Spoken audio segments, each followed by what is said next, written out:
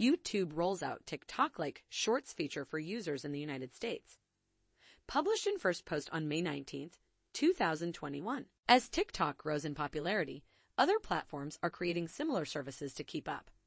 This time, YouTube announced the debut of Shorts, a new service that adds a quick clip functionality to the platform.